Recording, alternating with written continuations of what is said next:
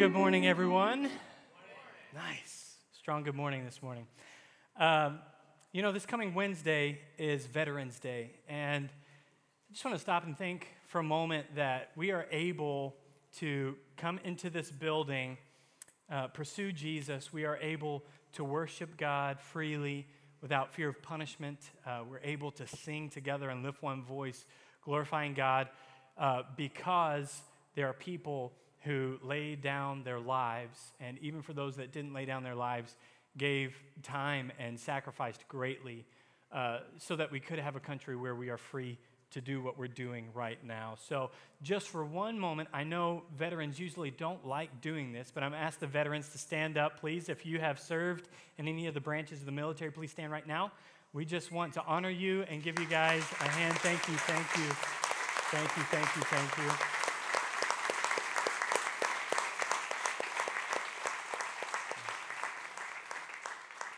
Thank you so much for serving all of us. And online, if you're a veteran and you're watching, just put up the little hand emoji, like raising your hand, saying that you're one too, so all of our online people can comment and brag on you as well. Thank you guys for that. Before we get into the word, let's pray and let's ask God to guide this time.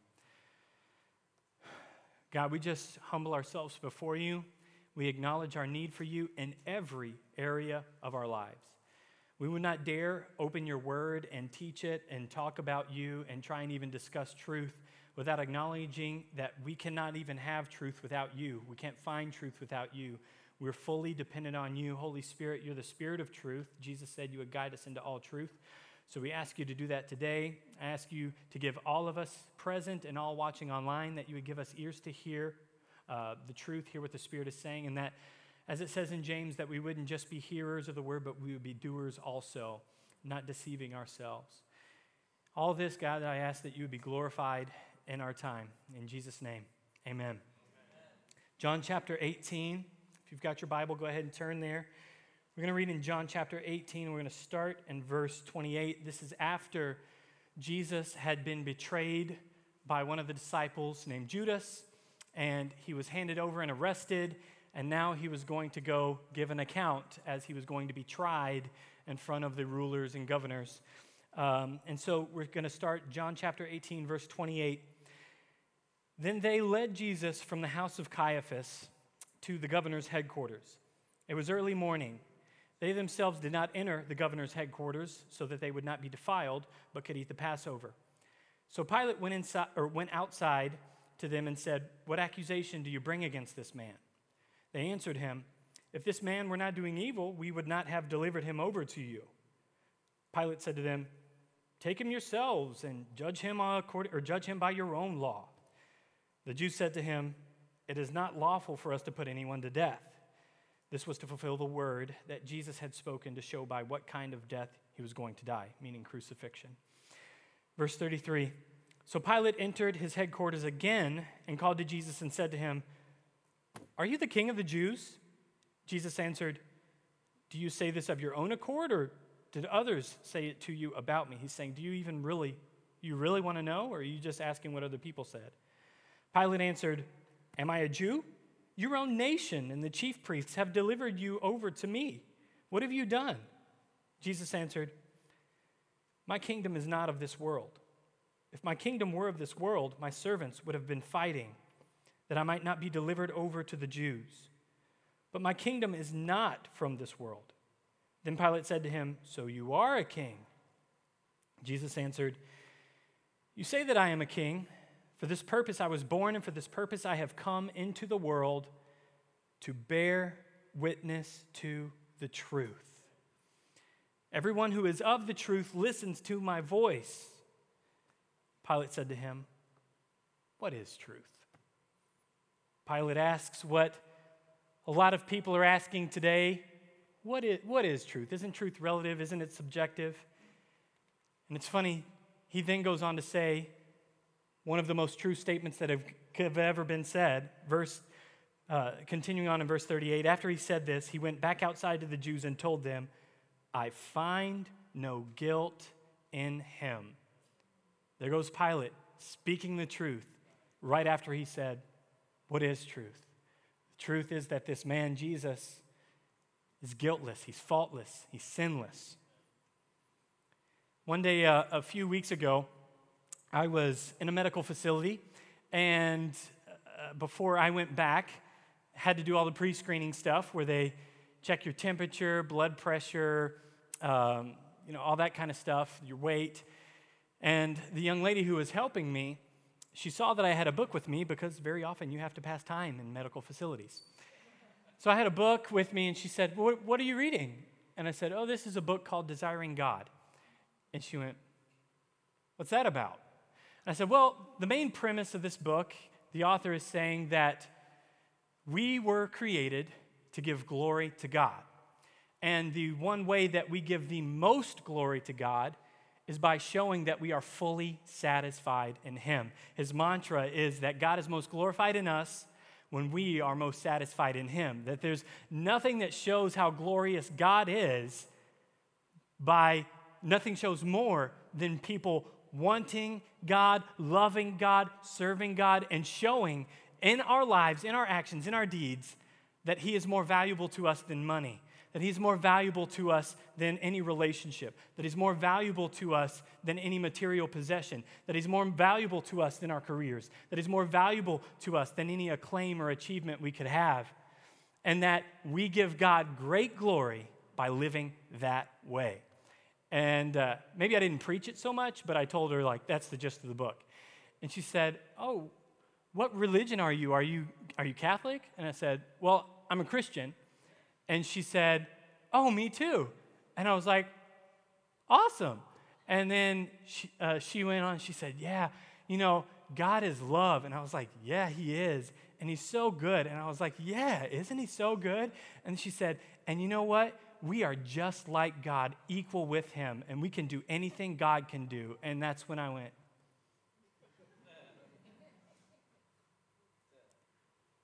I can go with you so far, but you just said some things where my flag rose up. And we live in a society today where truth is either not important or not objective. And probably all of you have had conversations where you've overheard things where people say things like, your truth, that's your truth, or I'm just living my truth. And truth really nowadays means something more like what I want to be true, or what I hope is true, or what I believe is true, what I prefer to be true. And all those caveats and disclaimers really disqualify the word truth. It's also subjective, and it's problematic primarily for many reasons, but primarily that relative truth or subjective truth is direct contradiction to the Word of God and to the character and nature of God. And then secondarily, if truth is relative, then there is no way to know how we are to operate in this world and do this thing we call life. Each person's conscience becomes the supreme ruler of what should be. Our own ability to think and reason and weigh things out. And then if you've got a world of people whose rulers are themselves, well, that's not going to end well. Listen, truth matters. Mind-blowing, I know. But it has to be said today. Truth matters.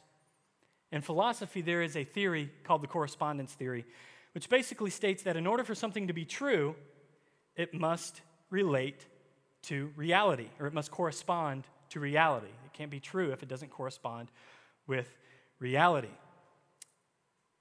And truth matters because it gives us parameters to safely and wisely operate in this world and in this life. The more truth you have, the more your expectations will line up with reality. We make decisions based on the truth. We live and die by the truth. You can ask the airline pilot if truth matters to them, as they are responsible for safely transporting hundreds of lives from point A to point B. To that person, it matters what is fixed truth. Because you could be an airline passenger and you could be enjoying the flight and say, stewardess, just a second. And they could come by and you could go, listen, I was wondering if I could go to the cockpit and talk to the pilot. First off, they're going to be like, no. But beyond that, they might try to entertain and say, is there something I could help you with or what? And if you went on to say, well, we're on a 747, and I know that the minimum landing distance for a 747 on a runway is 5,500 feet, but I really feel like we could push that a little bit. Like, what if we, just for kicks and giggles, I know we're flying to this airport, but there's one that's only like 2 miles away. It's pretty much the same city. That has a shorter runway.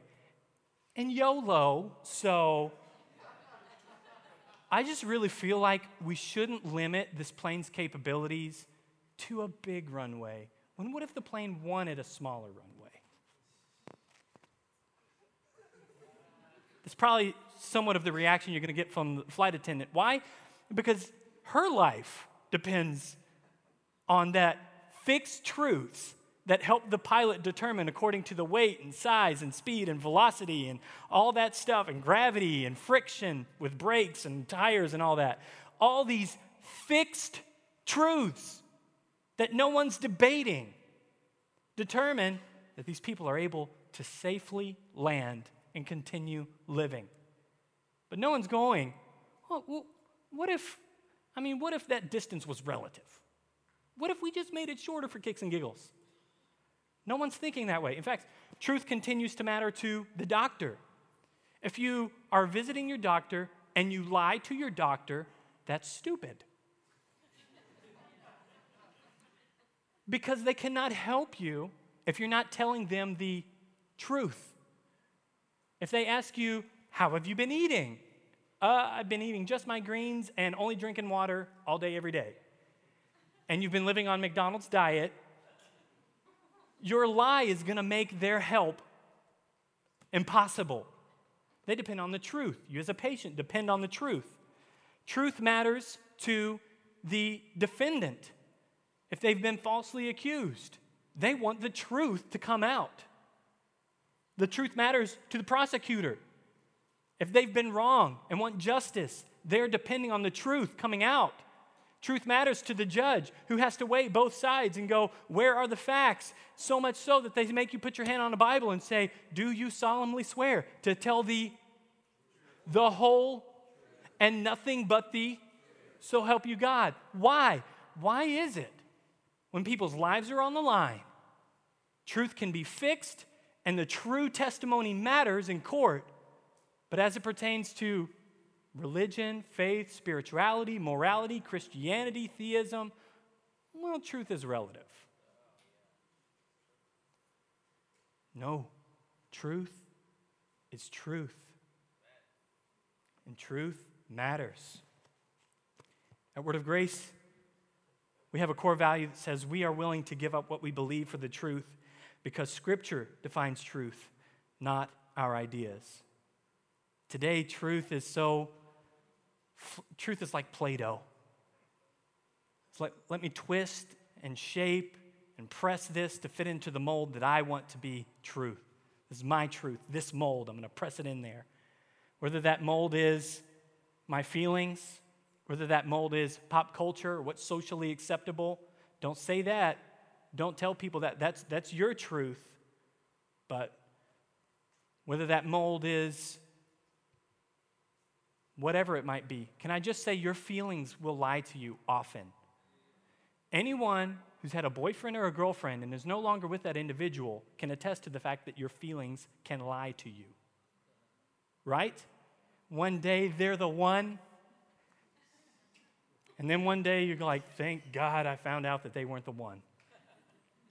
Why? Because your feelings one day had you so convinced. Your feelings change with the weather, especially in Wisconsin. People get so mad about the snow.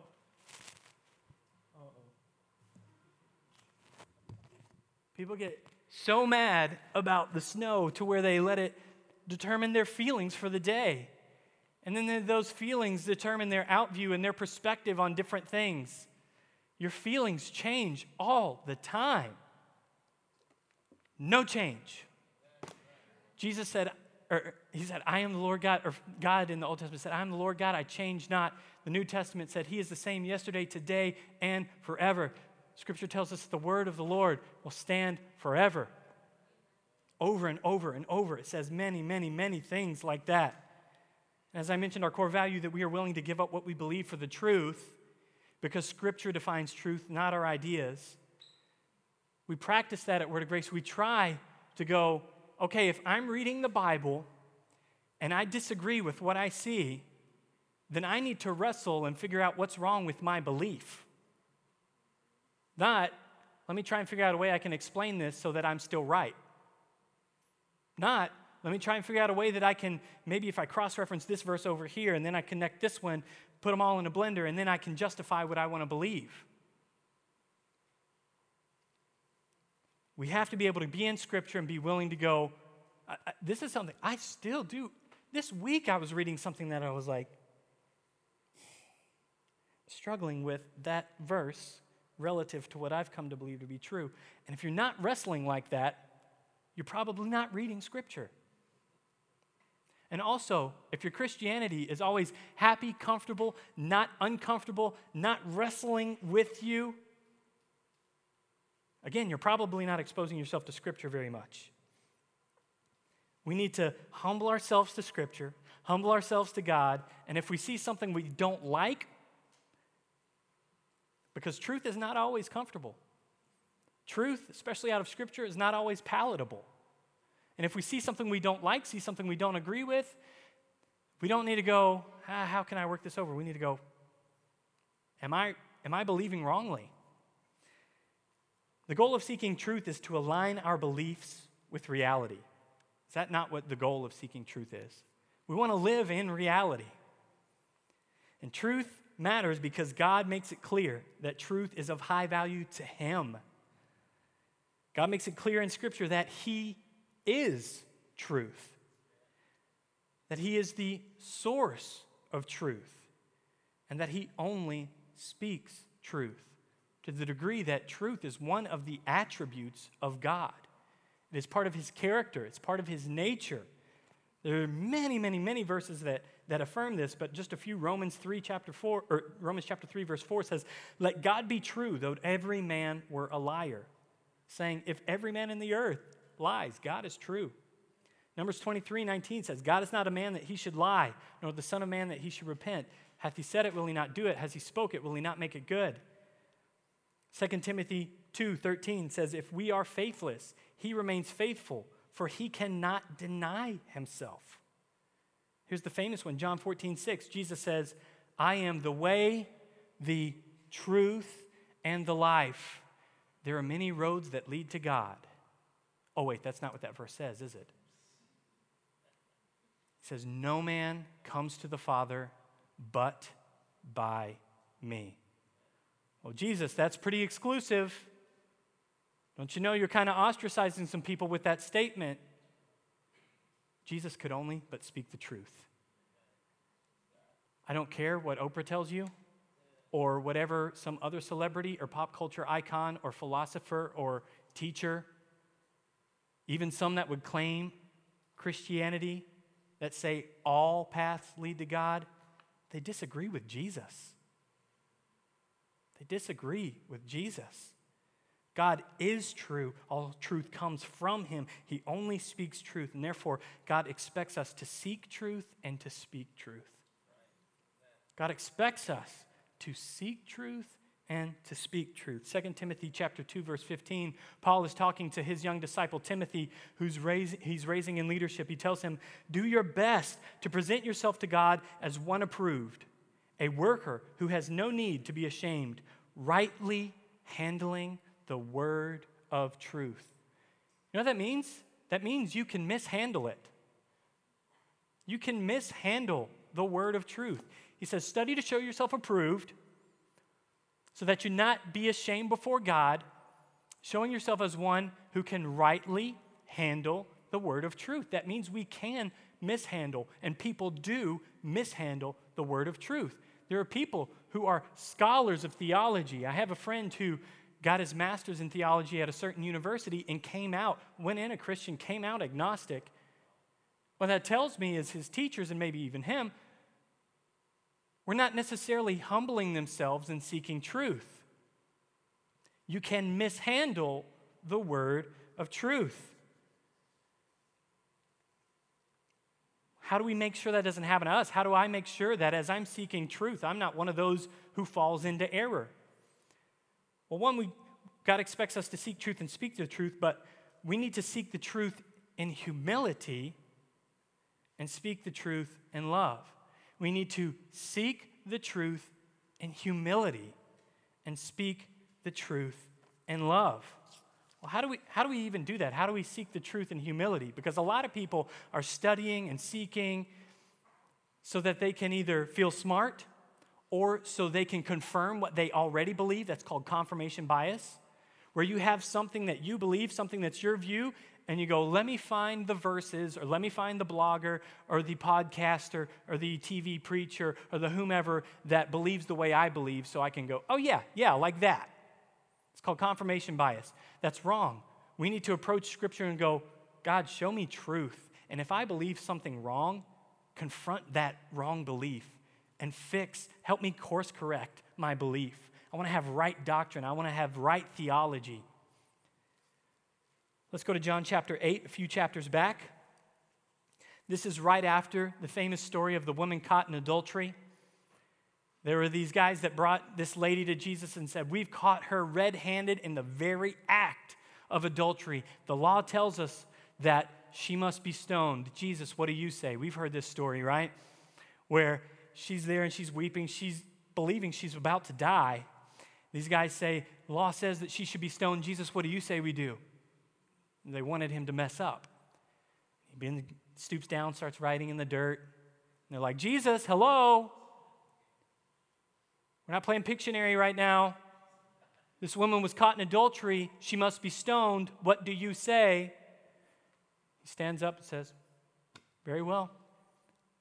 Let him who has no sin cast the first stone. Oof. About that. Did you? Not me? No, did you? Every one of us knows we're sinners. Every single one of our conscience has borne witness with our sin nature. We're all sinners. So these guys drop their stones and go away one by one until Jesus says, where are your accusers? Do they not condemn you? She says, there are none. And Jesus says, I condemn you neither. Go and sin no more. This is right after that story. Verse 12. Again, Jesus spoke to them. There were still people that stuck around after some had dropped their stones and went away. Again, Jesus spoke to them, saying, I am the light of the world. Whoever follows me will not walk in darkness, but will have the light of life. I love that he says this right after saying, go and sin no more. He says, they'll not walk in darkness, but will have the light of life. So the Pharisee said to him, you're bearing witness about yourself. Your testimony is not true.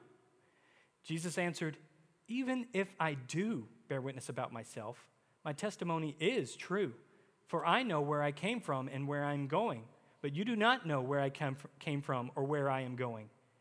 You judge according to the flesh. I judge no one, yet even if I do judge, my judgment is true. For it is not I alone who judge, but I and the Father who sent me.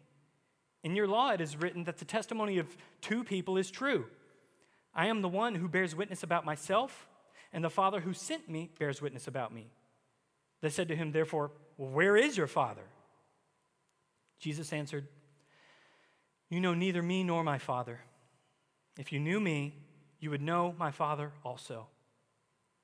These words he spoke in the treasury as he taught in the temple, but no one arrested him because his hour had not yet come. Verse 21. So he said to them again, I am going away, and you will seek me, and you will die in your sin. Ouch.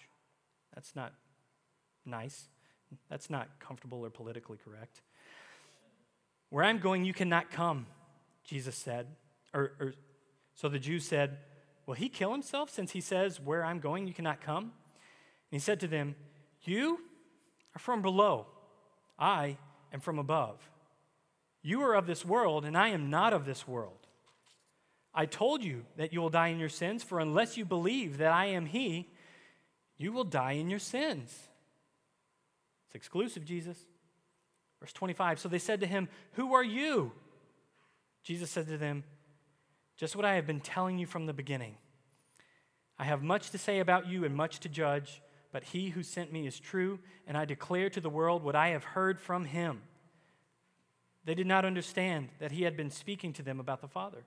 So Jesus said to them, "When you have lifted up the Son of Man, then you will know that I am he, and that I do nothing of my own authority, but speak just as my Father has taught me.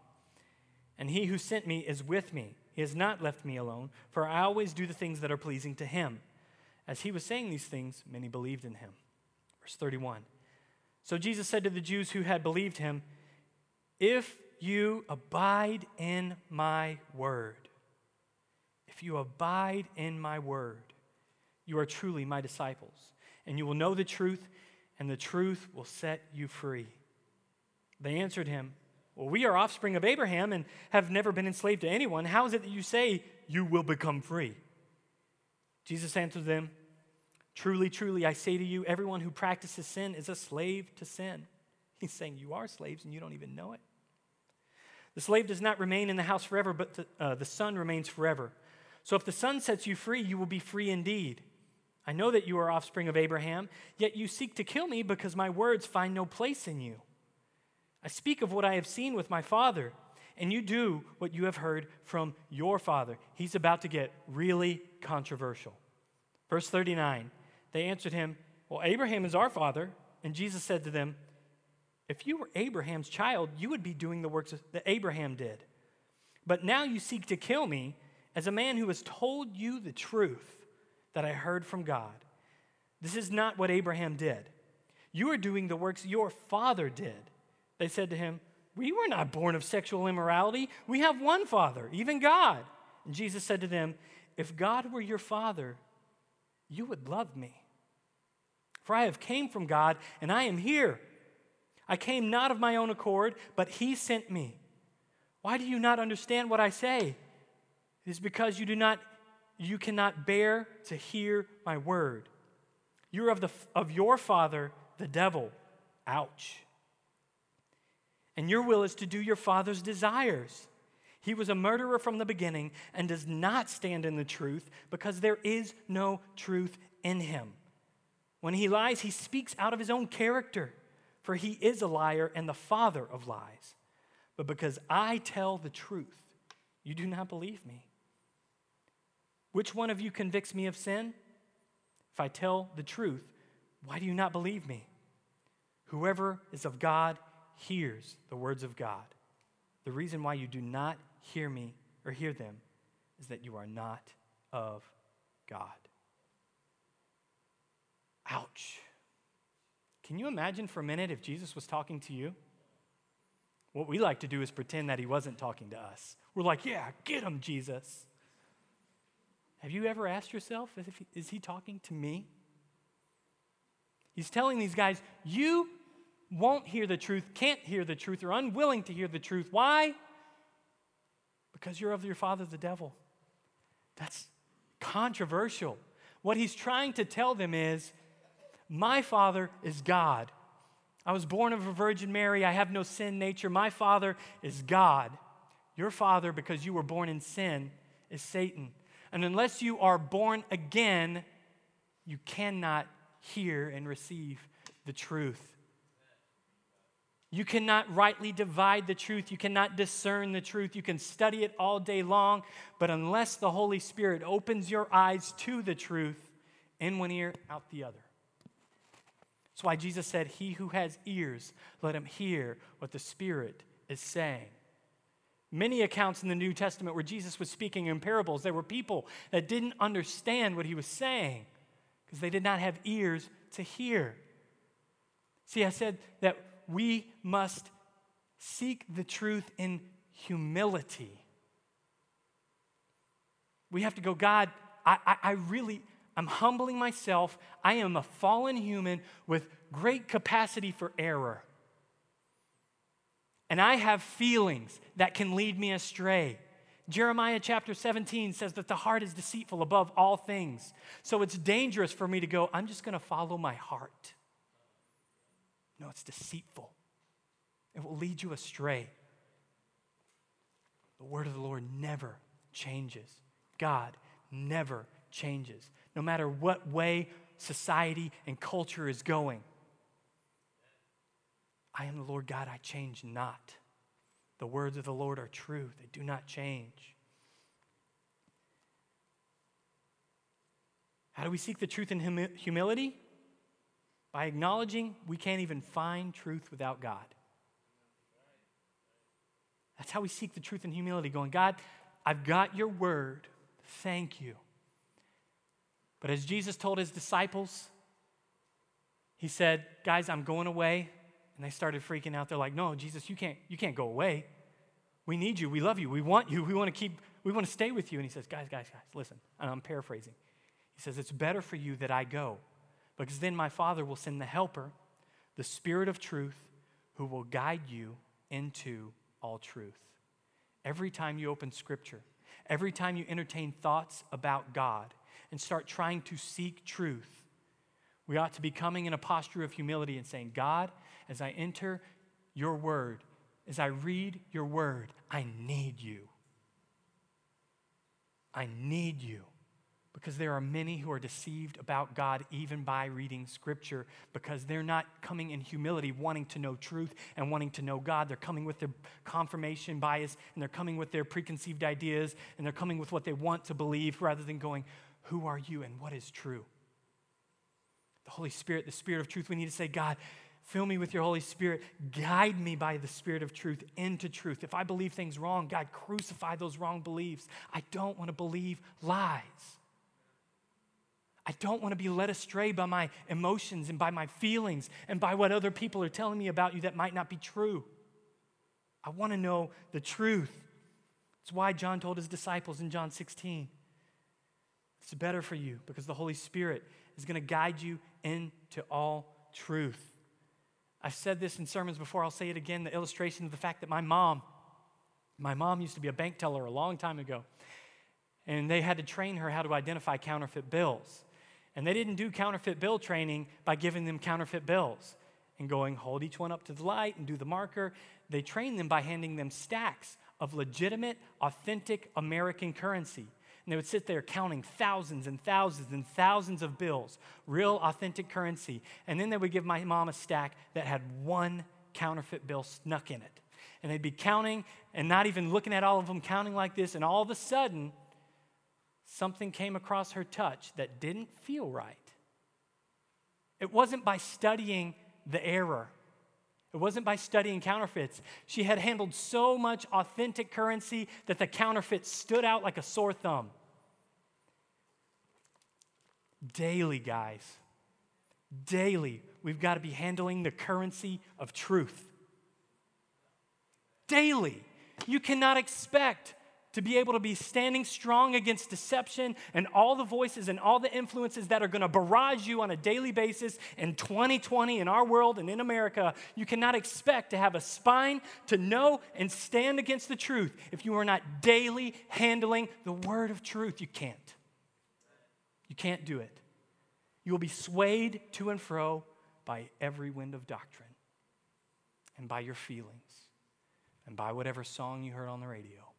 And by whatever the weather's like, or by your coworker or your family member or your friend's convincing argument. You've got to be in the Word. Most Christians would not at all disagree with things that I've said so far. Like, most Christians are going to be like, yeah, truth. Truth matters. Truth is important. God is true. His Word is truth. Yeah. But we're not here over the next few weeks starting this new series called Trueish because we want to talk about the things that are blatant, obvious, clearly deception, clear lies. Because if I came up here and I said, Jesus is not the Son of God, you'd be like, whoa, bro, no, whoa, hold on, false doctrine, false teacher. Because that's a clear, common, obvious teaching. That is Orthodox Christianity Foundation 101. Jesus is the Son of God. He is both God and man, fully divine, fully man at the same time. That is foundational Christianity. If I came up here and said something like that, you'd be like, whoa, whoa, whoa, whoa, whoa, whoa. But those aren't the things that are dangerous to the Christian today. The things that are dangerous to the Christian today are the things that are true-ish. The things that sound true, even based off of Scripture, but Scripture taken out of its context. Guys, there are hundreds and thousands of famous, popular preachers that some of you love that are saying a lot of true things, and therefore we've let down our guard. And not saying that we want to be guarded against every preacher or teacher, but we are just trusting them instead of handling the currency, so that when they might say something that's true-ish, the Holy Spirit goes, whoa, something's wrong there. So that when I'm in the medical facility talking to this girl and she's like, God is good. Amen. Jesus loves you. Amen. God is just like us.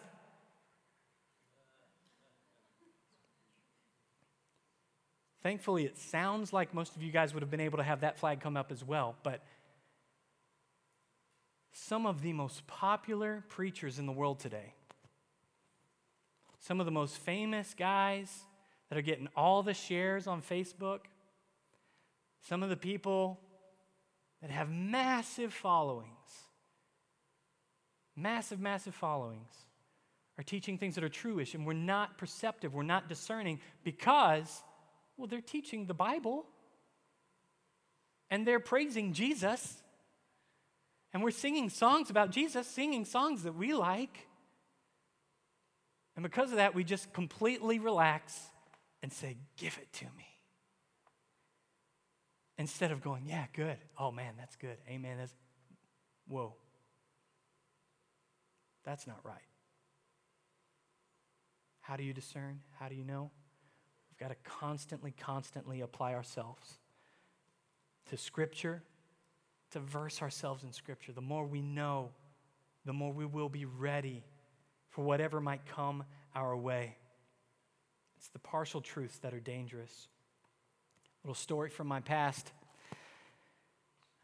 Most of you probably don't know this about me, and I'm just going to tell you a little bit about my past, and it will probably shock most of you, maybe not. When I was in high school, my senior year of high school, as well as the first 2 years of college, I used to sell drugs.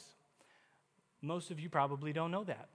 I sold drugs for 3 years. These hands handled millions and millions of dollars worth of drugs, as well as millions and millions of dollars.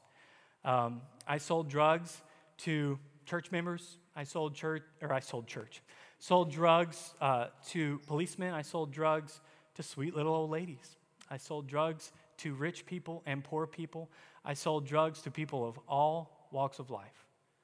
I did this for 3 years, and at that time, handled lots of money. I drove a Lexus LX 470, a Benz SL 500, a Beamer 535i. Did this for about 3 years, and then I got to a point where I was going to move out of Arkansas, and I thought, you know what? If there's a time to really evaluate the course of my life, do I want to get out of this? It's probably now. There finally came a day where I decided, you know what? I no longer want to be a licensed pharmacy technician.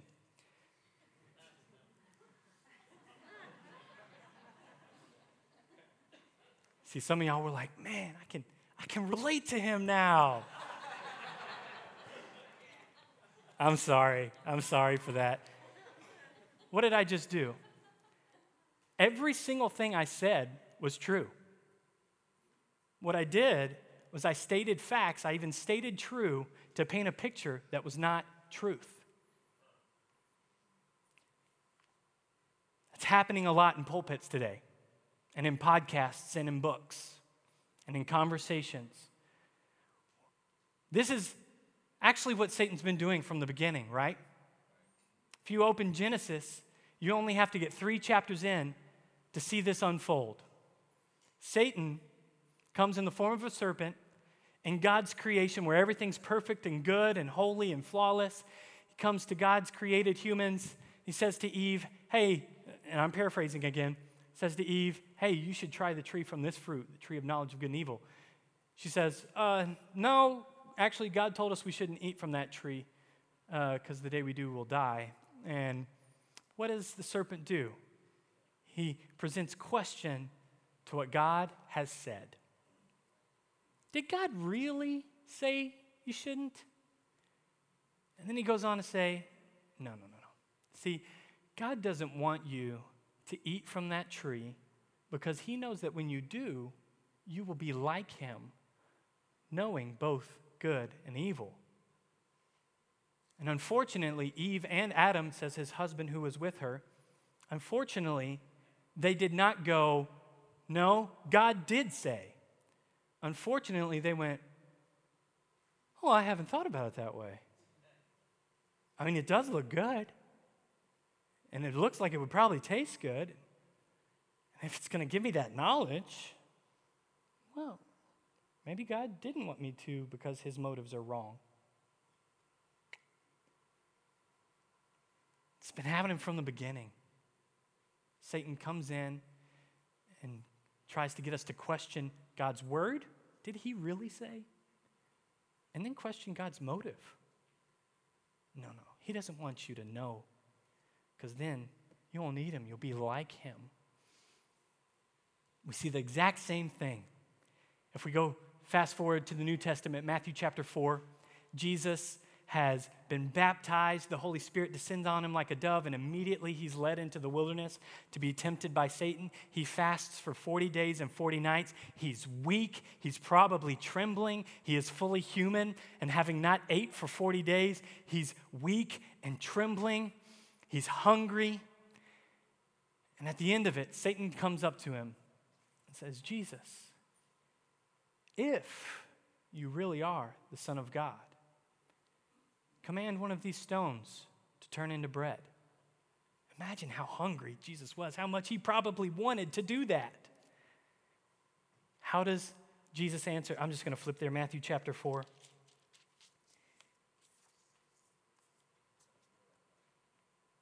After fasting 40 days and 40 nights, he was hungry, and the tempter came and said to him, if you are the Son of God, questioning, command these stones to become loaves of bread. But he answered. Do you know what Jesus said? What are the three first words he said? It is written. See, Jesus came as the second Adam, getting the test that Adam got in the garden, where the serpent came in and said, did God really say? And unfortunately, they went, that's interesting. You make some good points. And when Jesus comes in as the second Adam, as it teaches us in Romans chapter 5, Jesus comes in as the second Adam in the same test where if you are the Son of God, turn those stones into bread and feed yourself. I know you're hungry. And Jesus passes the test by saying, it is written, man shall not live by bread alone, but by every word that proceeds out of the mouth of God. Satan doesn't go, snap. He tries again. Verse 5, then the devil took him to the holy city and set him on the pinnacle of the temple and said to him, if you are the Son of God, throw yourself down, for it is written, he will command his angels concerning you. And it's also written, do we see what Satan's doing here?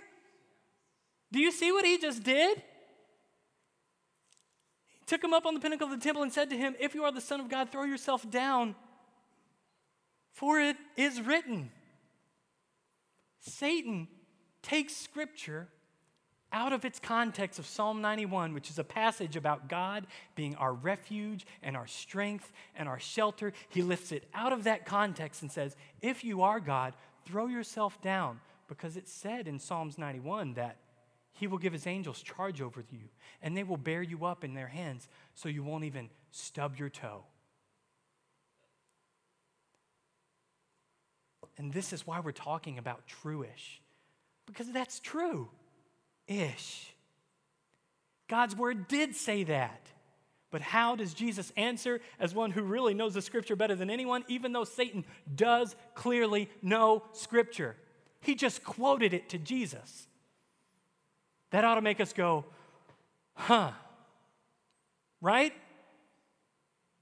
So it's not enough. We can't just take the preacher that we like and just go, well, they're preaching from the Bible, and they preach that Jesus died on the cross. Listen, we've got to be full of the Word. We've got to be full of the Holy Spirit. We've got to be discerning for when these true-ish moments come to us. I'm not saying let's have a critical spirit and go, I'm going to listen to every single preacher now like this.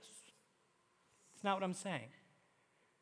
Again, we're not looking at every single bill going, let me look at this one, and let me look at this one.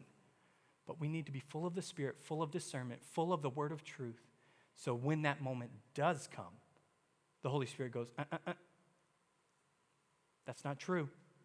I know they're teaching Scripture, but that's not true. Might be true, but it's not truth.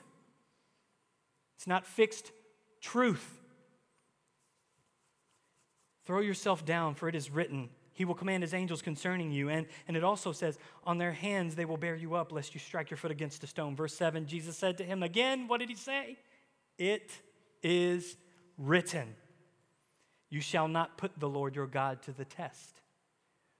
Verse 8, again, the devil took him on a very high mountain and showed him all the kingdoms of the world and their glory. And He said to him, all these I will give to you if you will fall down and worship me. Jesus says what?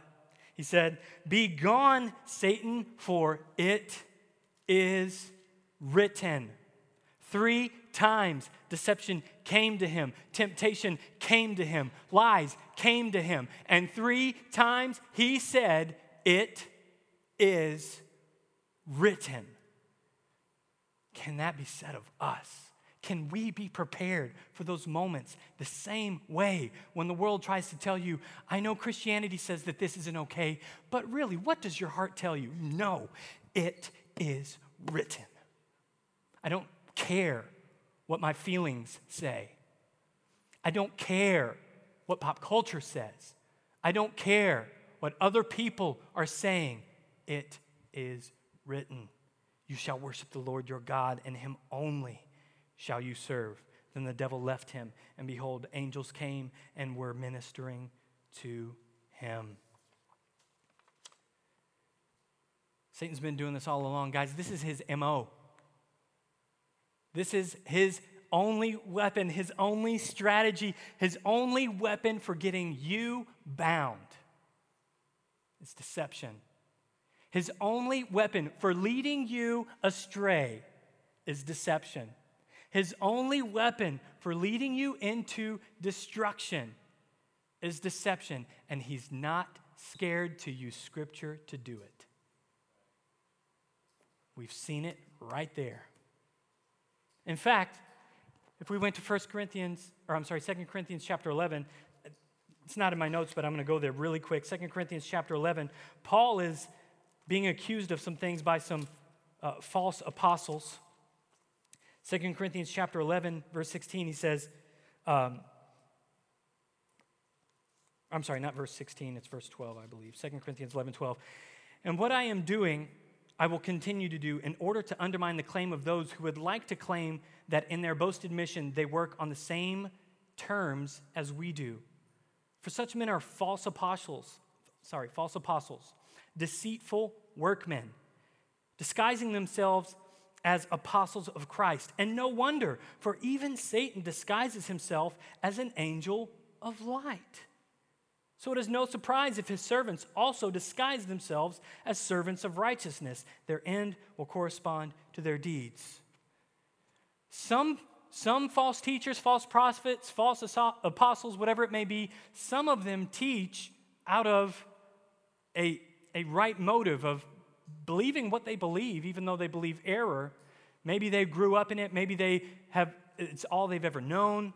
Maybe they've never wrestled with and been honest with themselves and go, do I believe rightly? That happened to me when I was 26 years old.